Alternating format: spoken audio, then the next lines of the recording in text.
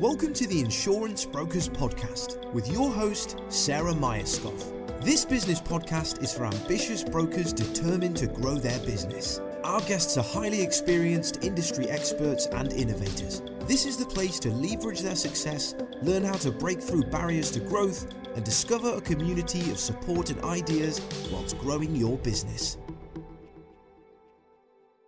Good afternoon, Graeme. Thank you very much for joining me on this episode of the Insurance Brokers Podcast. I'm really grateful to have you here. So, I wonder if you could give us a little bit of background, because you are a very familiar name and face to the insurance industry. So do you want to introduce yourself? Never easy to introduce yourself, but hi, I'm Graeme Trudgill. I'm the Executive Director at the British Insurance Brokers Association, BIBA.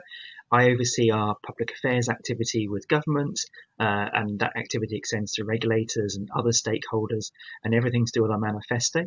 I also oversee our technical department, which supports members on the real insurance issues, as well as our comms team, which then tell everyone about everything that we're doing.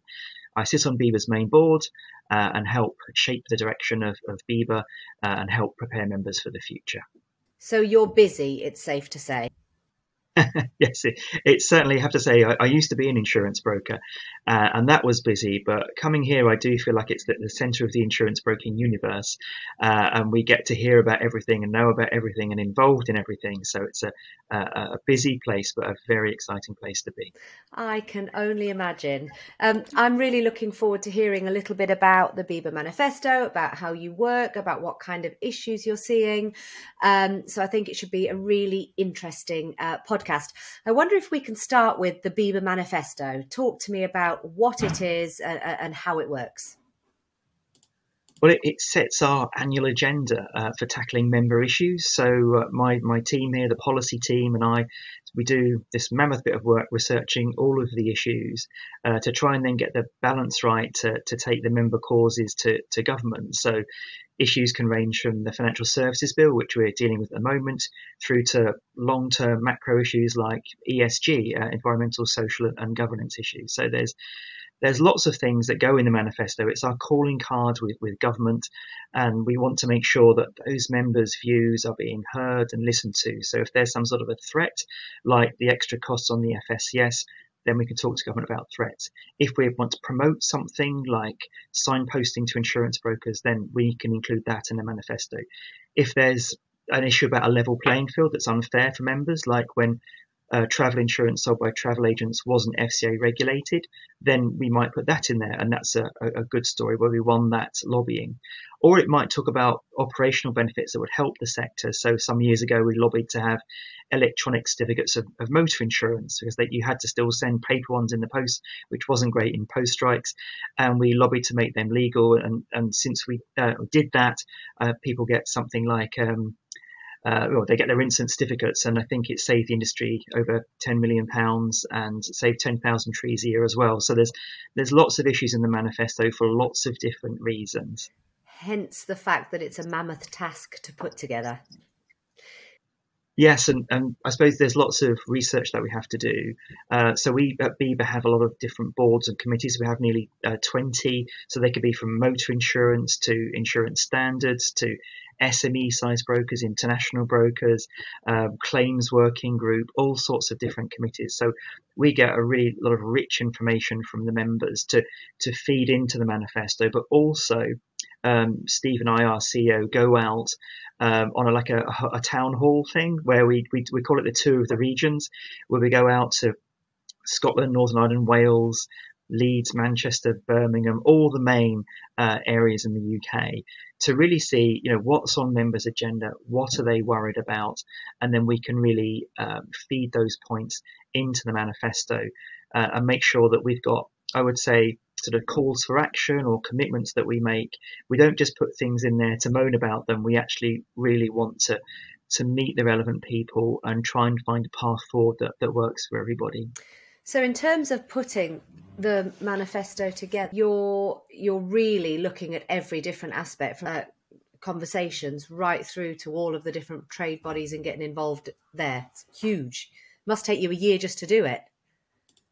Yeah, well, that's why we have it's an annual manifesto. Unlike political parties, we do renew it, we completely refresh it. I literally start from scratch every year with a blank piece of paper.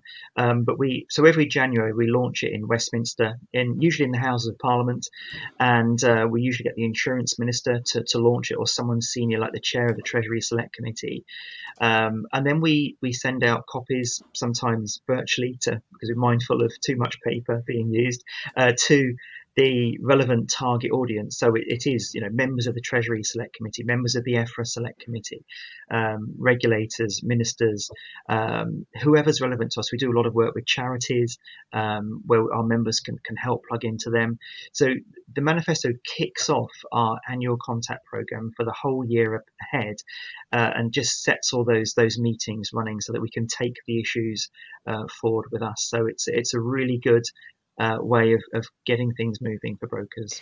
And I know the committees and the boards are numerous. Can you give me an example of just a few?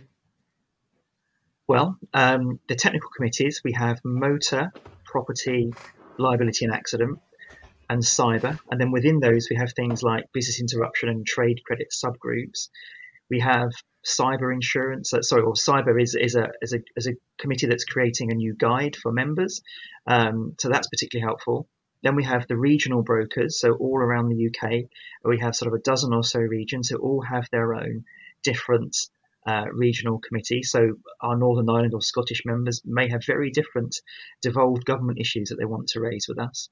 We have our National Young Broker Committee, which is really exciting. We've got young broker ambassadors all around the UK, and we want to make sure that new people are coming into the industry, because we had so many people leave during COVID, that they can help us go into universities and colleges and schools, have a great presentation, tell the exciting story about working in insurance broking, how you could be dealing with risk, with sales, with IT, with HR, in management. You can move around in a broker, and there's lots of opportunities. So our Young Broker Committee is fabulous. We also have our Insurance Broker Standards Committee, which is actually chaired by Jane Kilty, who won our Young Broker Award many, many years ago, and she's now doing fabulously at Aon. And the IBSC looks at good practice. It's got a whole good practice guide. It looks at standards across the industry. So things like long-term agreements, transfers of agency, all those issues tend to appear in the IBSC committee. But we also have IT committees, partner insurers, networks, a really important one on access to insurance, which helps charities and other groups, disabled people, find insurance more easily. And we've got 4 signposting agreements that we have with government, which is all about helping those people that couldn't find the insurance they wanted to get to the ultimate cover, so they can go on that important holiday, which might be their last holiday if they've got a very serious medical condition and they've been unable to find cover. We've got members who can genuinely help make those trips possible. So yeah, lots of committees, lots of advisory boards and working groups, and that's the heart of BIBA in my view. It just means we're able to help brokers and brokers' customers and government with so many issues where needed. Absolutely. Although I can imagine lots of meetings and a very, very large brain required on your part and Steve's part and the BIBA team. Well, we have a great team here. Actually, they really are dedicated to the cause. They work all hours, so we're very, very lucky. Fabulous. So tell me. So you launched the manifesto in January at Westminster. What happens next? Well, I think once we launch it, we put it out there, we meet with all the different stakeholders, and then we take things forward. So we try to match the government narrative of the day. So if it's growth, then we try to make lots of the manifesto themed around growth, so that we're working collaboratively. For us, it's all about partnerships and how you can progress those partnerships to achieve those ultimate aims that we want for our members. Our members only want to do their best for their customers. So it's in everyone's interest to work collaboratively. So that's why we drill down on these calls for action or the commitments that we want to make in trying to make things better for people. And if you look at some of the big issues we've had this year, we've been calling for the last 4 years of manifestos for the regulator to have a new growth and competitiveness objective, because the FSA, before it came the FCA, when they wrote new rules, they had to consider how they would affect growth and competitiveness. And so we feel that since the FCA came into force, there's been very, very little of that, and the rules have been a lot of them, and they've been very onerous, like the fair value assessments that we've seen recently. And so what we want is proportionate regulation, well balanced, recognizing that insurance brokers are very low risk. We're not banks. We don't have a systemic risk for clients. And yet the regulation we've been facing has been enormous. So this bill that we've been calling on for the last 4 years was announced in May in the Queen's speech, and the bill has been laid. It's had its second reading.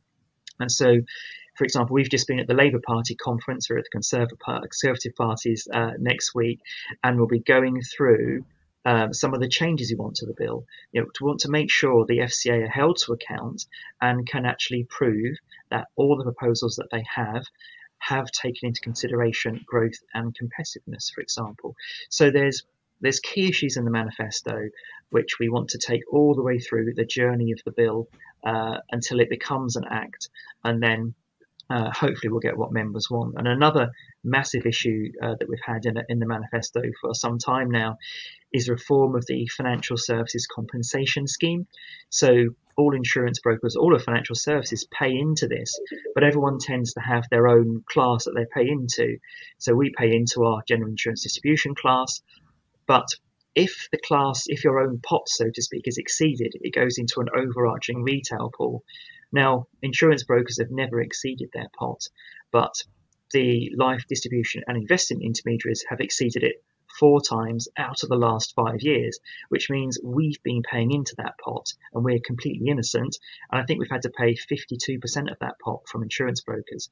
So it's been an enormous cost. It's been fundamentally unfair.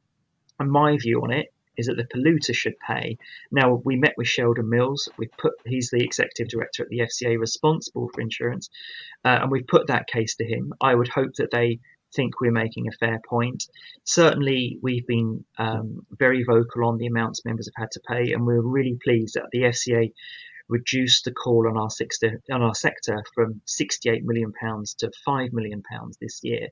So that's good progress, but we need a permanent change to the funding model.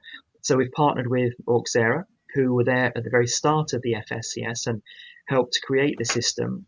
And we've put some alternative models to the FCA and the FSCS where we think it could be fairer and that polluter does pay. So with the manifesto, it's not just a question of putting an issue in there. It's going and then doing some research, some modelling with Auxera, having the meetings, calling for a consultation, feeding into the consultation, meeting with the hierarchy and the C-suites of the FCA, the FSCS, and trying to get the changes that brokers need.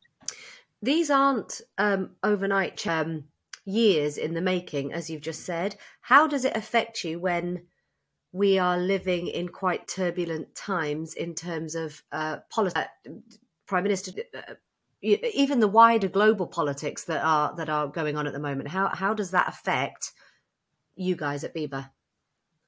Well, there are always things that aren't planned in the manifesto, like COVID-19 was absolutely enormous for us. We had to work very closely with members, with the FCA, with insurance companies. We created a COVID hub for members.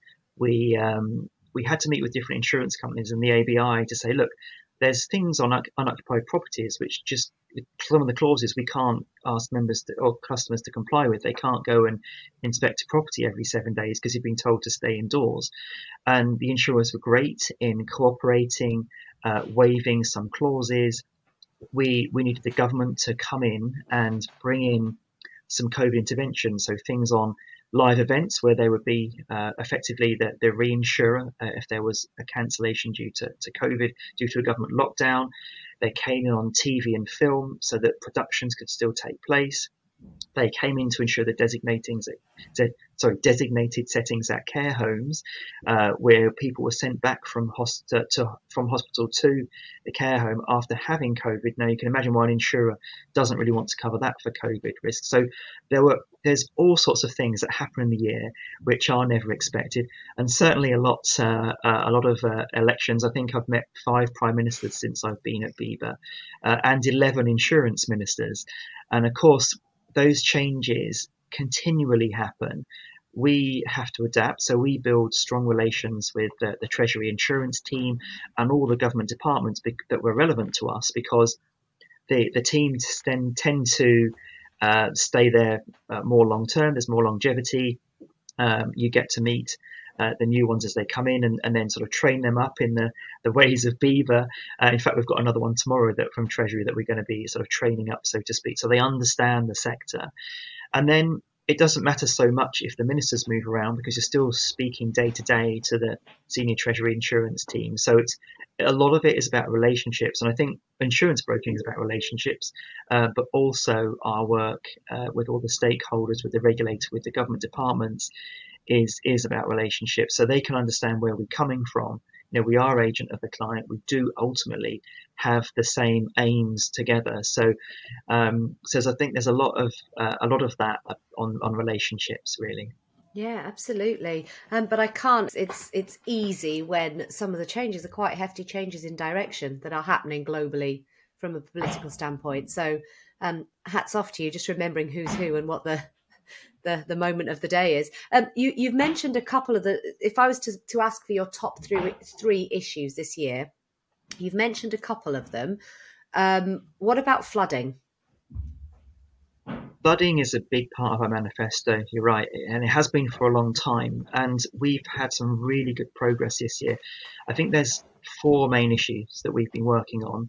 One was to have a flood insurance directory, because back a few years ago, there were some really serious floods in Doncaster, and the government asked for an independent review, and Amanda Blanc, before she joined Aviva, was asked to lead that review, and she did a fabulous job, and she was able to identify some of the key issues. So, for example, some people had home insurance, but they had the flood cover excluded from the home insurance. But of course, we've got members that would have been able to provide that cover. So one of Amanda's recommendations to DEFRA, the Department for Environment, Food and Rural Affairs and Government, was that a new signposting service should be created with BIBA in the ABI, and then we could identify those members that can help people with the necessary flood cover if they live in a flood zone, and then we can we act like a bit of a dating agency. We could take the inquiry from the client, match it with a relevant firm that's been vetted, so that could be a broker or an insurer, and then they can obviously get the cover from perhaps a flood resource provider, or maybe if the property is built since 2009, a non-flood re provider. So the directory is now launched. Government approved Amanda's recommendations, asked BIBA and the ABI and Flood Re to work together to build the directory. It's done, it's out there, and it's already helped thousands of people. So we're delighted with that. The second point I would say on floods was about building properties in flood zone areas. So for many years, members have said, this is madness. These properties aren't eligible for flood re because they're new, they're being flooded. The guidelines really have to be tightened. So we were really delighted that following lots and lots of meetings with DEFRA, that most recently, government did announce that they were giving new guidelines, tightening those guidelines, and really the home has to be sort of safe for a lifetime from floods. So hopefully there'll be some really good progress once all the local authorities have worked through all of that. The third thing, if I can remember, was about first loss flood. So we launched a commercial scheme for flood insurance a few years ago, because only domestic properties are eligible for flood re. So SMEs still need help to get flood insurance cover. So we launched a scheme in partnership with the Federation of Small Business. It was very successful, but what we needed was something even more niche, offering cheaper products for the small hairdressers, the small restaurants in high streets that perhaps couldn't afford to buy the big commercial package. So with our scheme provider, My Commercial, we put together with them a first loss scheme. So perhaps the first 25 or 50,000 pounds of cover, which would represent a typical flood, could be bought for a lower premium. So that's been launched. That's really good news. That's happened. And then I think the last thing I mentioned on flood is something that's been in our manifesto for a little while, and that was that Flood Re wasn't allowed to build back better. So they couldn't, the way the model was built and the legislation was built, you couldn't repair in a different way. And so we lobbied to allow that. Flood Re were keen to do that, and now the legislation went through this year. So and some really good leading insurers have signed up to that. So the likes of Aviva and LV and Aegeus, where they use Flood Re, they can allow those properties to be built back in a different way, in a more resilient to flooding way. So you could have a different flooring, a hard flooring, the plug sockets for the electrics higher up the wall, different types of plasterboard that's more water resilient. So that's fabulous that that's come forward as well. So flooding is a massive issue for this country. Many of our cities and towns are built on rivers, and we have we're an island as well. So really, really pleased that the flooding parts of the manifesto have made such good progress. Absolutely, it sounds like a huge amount of work has gone into that. From the sort of the next perspective, what kind of things are the members? Tick flood. What are the challenges for members now? Without a doubt, the largest challenge at the moment is multi-occupancy buildings that have cladding. So you've probably seen in the news, as most people would have done, that the leaseholders have had to pay a lot more for their insurance premiums ever since Grenfell. It was quite clear that if there was a fire, the buildings weren't as safe as everyone in the industry thought they were, and rather than perhaps one or two floors having serious damage, the whole building was actually at risk. So premiums increased significantly, and the government, BIBA, the ABI, the FCA have been working together to try and find a path through to make these insurances more affordable. So one good bit of progress that's happened very recently that we've been lobbying on for a couple of years is to do with the professional indemnity insurance for the fire engineers. So those fire engineers do the survey work on the cladded building to see what remediation work needs to be done to make the building safe. But of course, getting PI insurance was really hard for them, and there was effectively market failure. So we asked government for an intervention, as we had done with COVID.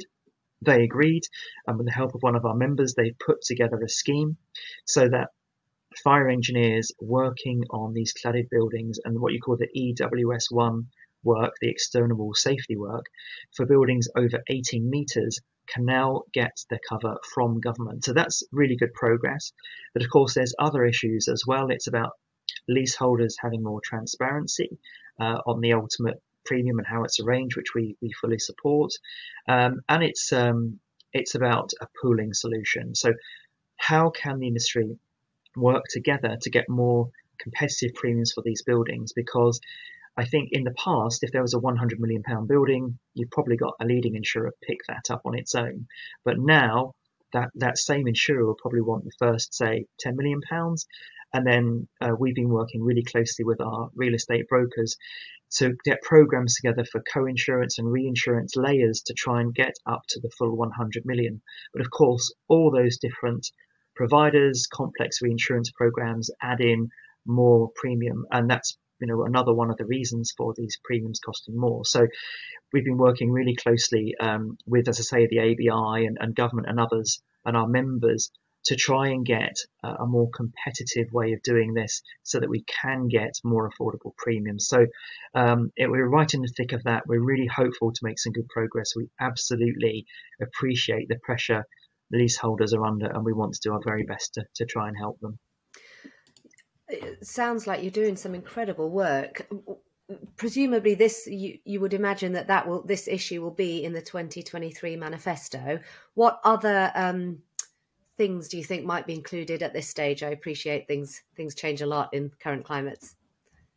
Well, the big reveal will be in January, and we've got a lot of the regional tours still to go. But at the moment, I would say one of the other issues that brokers talk about a lot, that's not an insurance issue, because there's always issues about the hard market, insufficient take-up of cyber insurance, things like that, under-insurance, and no insurance at all because of the cost of living and the cost of doing business for SMEs.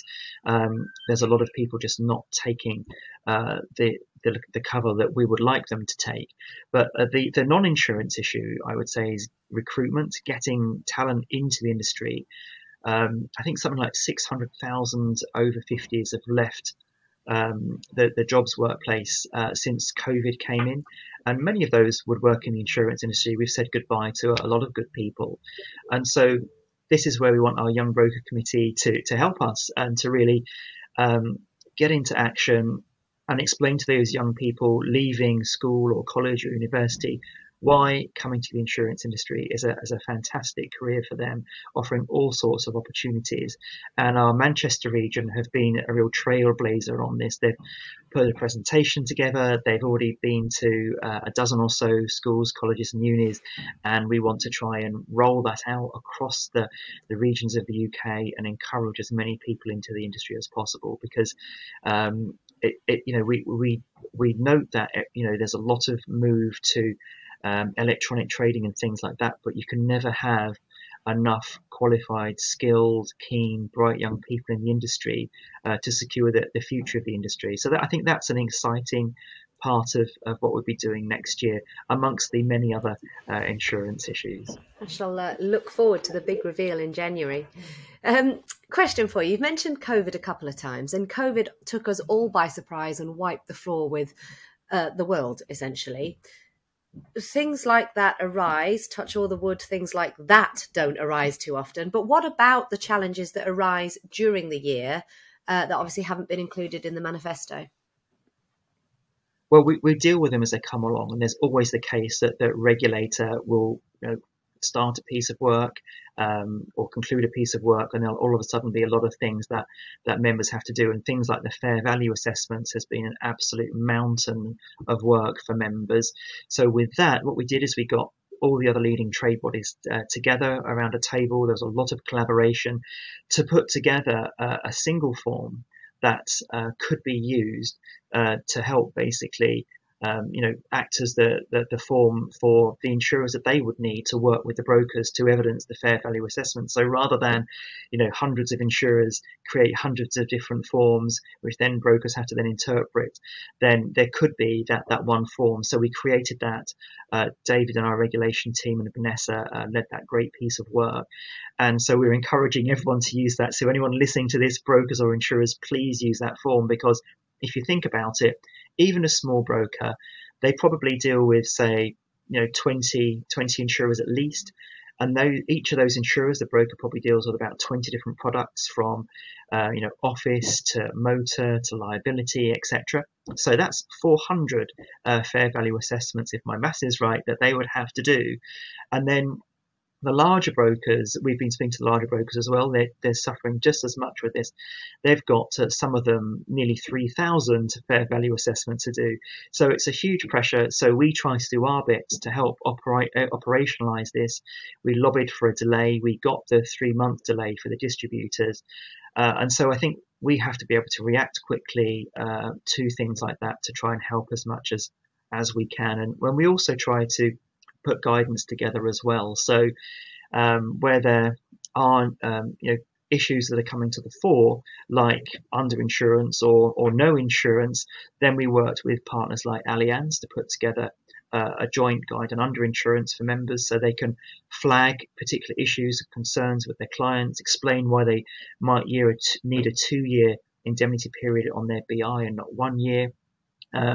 But also we put together a valuations guide with Questgate, the loss adjusting firm who do the BIBA valuation scheme, because one of the things that became very clear to us when we were looking at the manifesto a year ago with Scylla was that underinsurance is twice as bad as it was a couple of years ago, and the statistics are really quite worrying. So by getting valuations done on a regular basis, we can avoid those situations of average during a claim. We all want to make sure the clients have a really good claims experience. That's why we're here. We want them to be able to carry on in business with the right values at stake. So I think we try to put together guidance when a thing comes along, when things happen, and respond accordingly. Are these pro forma forms that you've developed, are they publicly available? Can I put the links to them in the show notes so anybody listening that thinks I'd like to have a look can? I think most of them will be. They're all on the BIBA website, so you can have a look on there. A couple of them might require a password, but BIBA members should be able to access them through that. Absolutely amazing. Right, last question for you, Graeme, because I've taken up a lot of your time and I've just heard how incredibly busy you are. People listening to the podcast that are not a member of BIBA, why should they become members if the last half an hour hasn't given you enough reason? I think, BIBA's here, purely to serve their members. And so for us, we're a trade association. We're here to help members trade. So we can give guidance to members when they're not sure of something. So particularly with the FCA things coming out as thick and fast as they do, we've got a great team here who can give members particular guidance on that. We also do compliance forums all around the UK, so we get out into the regions, or we do them online as well. If you want to just log in, we can't get away from your desk, so you can log in at that. So I think the compliance support, the representation we do with government is so important. Someone has to be the voice of insurance brokers, and that's us. And we like to think that with the committees and the hundreds of brokers that are involved as volunteers with BIBA, we have the right issues, the right understanding to take those forward to government. As I say, with all our committees and advisory boards, those committees have guests come to them. So we have the FCA, we have the Department for Transport, the Ombudsman, all sorts of external people come in, gives brokers a chance to engage with them. So you don't just join in, I would say, is the main thing. We have schemes and facilities where I know it's really difficult for brokers to get new agents with insurers. So the benefit of the schemes and facilities is that you have no minimum levels of support. If you only want to place one product with that particular scheme, maybe it's the event scheme, say, then that's absolutely fine. There's no minimum requirement. So we've got about 30 different schemes and facilities, nearly 40 actually, that you can use, which gives you agencies. We've also got a professional indemnity insurance initiative, because I know it's been really difficult for people, for firms to get some PI cover, and with COVID cover, as the market was super hard for insurance brokers. So we have that and lots of guidance around that as well. Now, I could go on with a never-ending list, but I'm not going to do a sales job. But we do also have the biggest and best insurance broking conference there could possibly be. So that's that provides great networking opportunities as well. So that's another reason to come along and be a part of the BIBA family. And we will certainly put the BIBA membership link in the website. So if you're thinking about it, you can have a little look for yourself. Graeme, I've really enjoyed chatting to you and have learnt an awful lot, and might even read the BIBA Manifesto in January. So if you fancy coming on a podcast post Westminster launch to talk about it, I'd be delighted. And I just want to say thank you very much. Thank you. Would love to talk about the new manifesto when it's ready. So great to talk to you, Sarah. Thanks for inviting me on. Anytime. Thank you for listening to today's episode. If you have enjoyed what you have heard, have any questions or feedback, please leave us a review and we will be sure to get back to you. If you would like further information on how Boston Tullis Group can support your business, or if you would like to join us on an episode, please do not hesitate to contact us.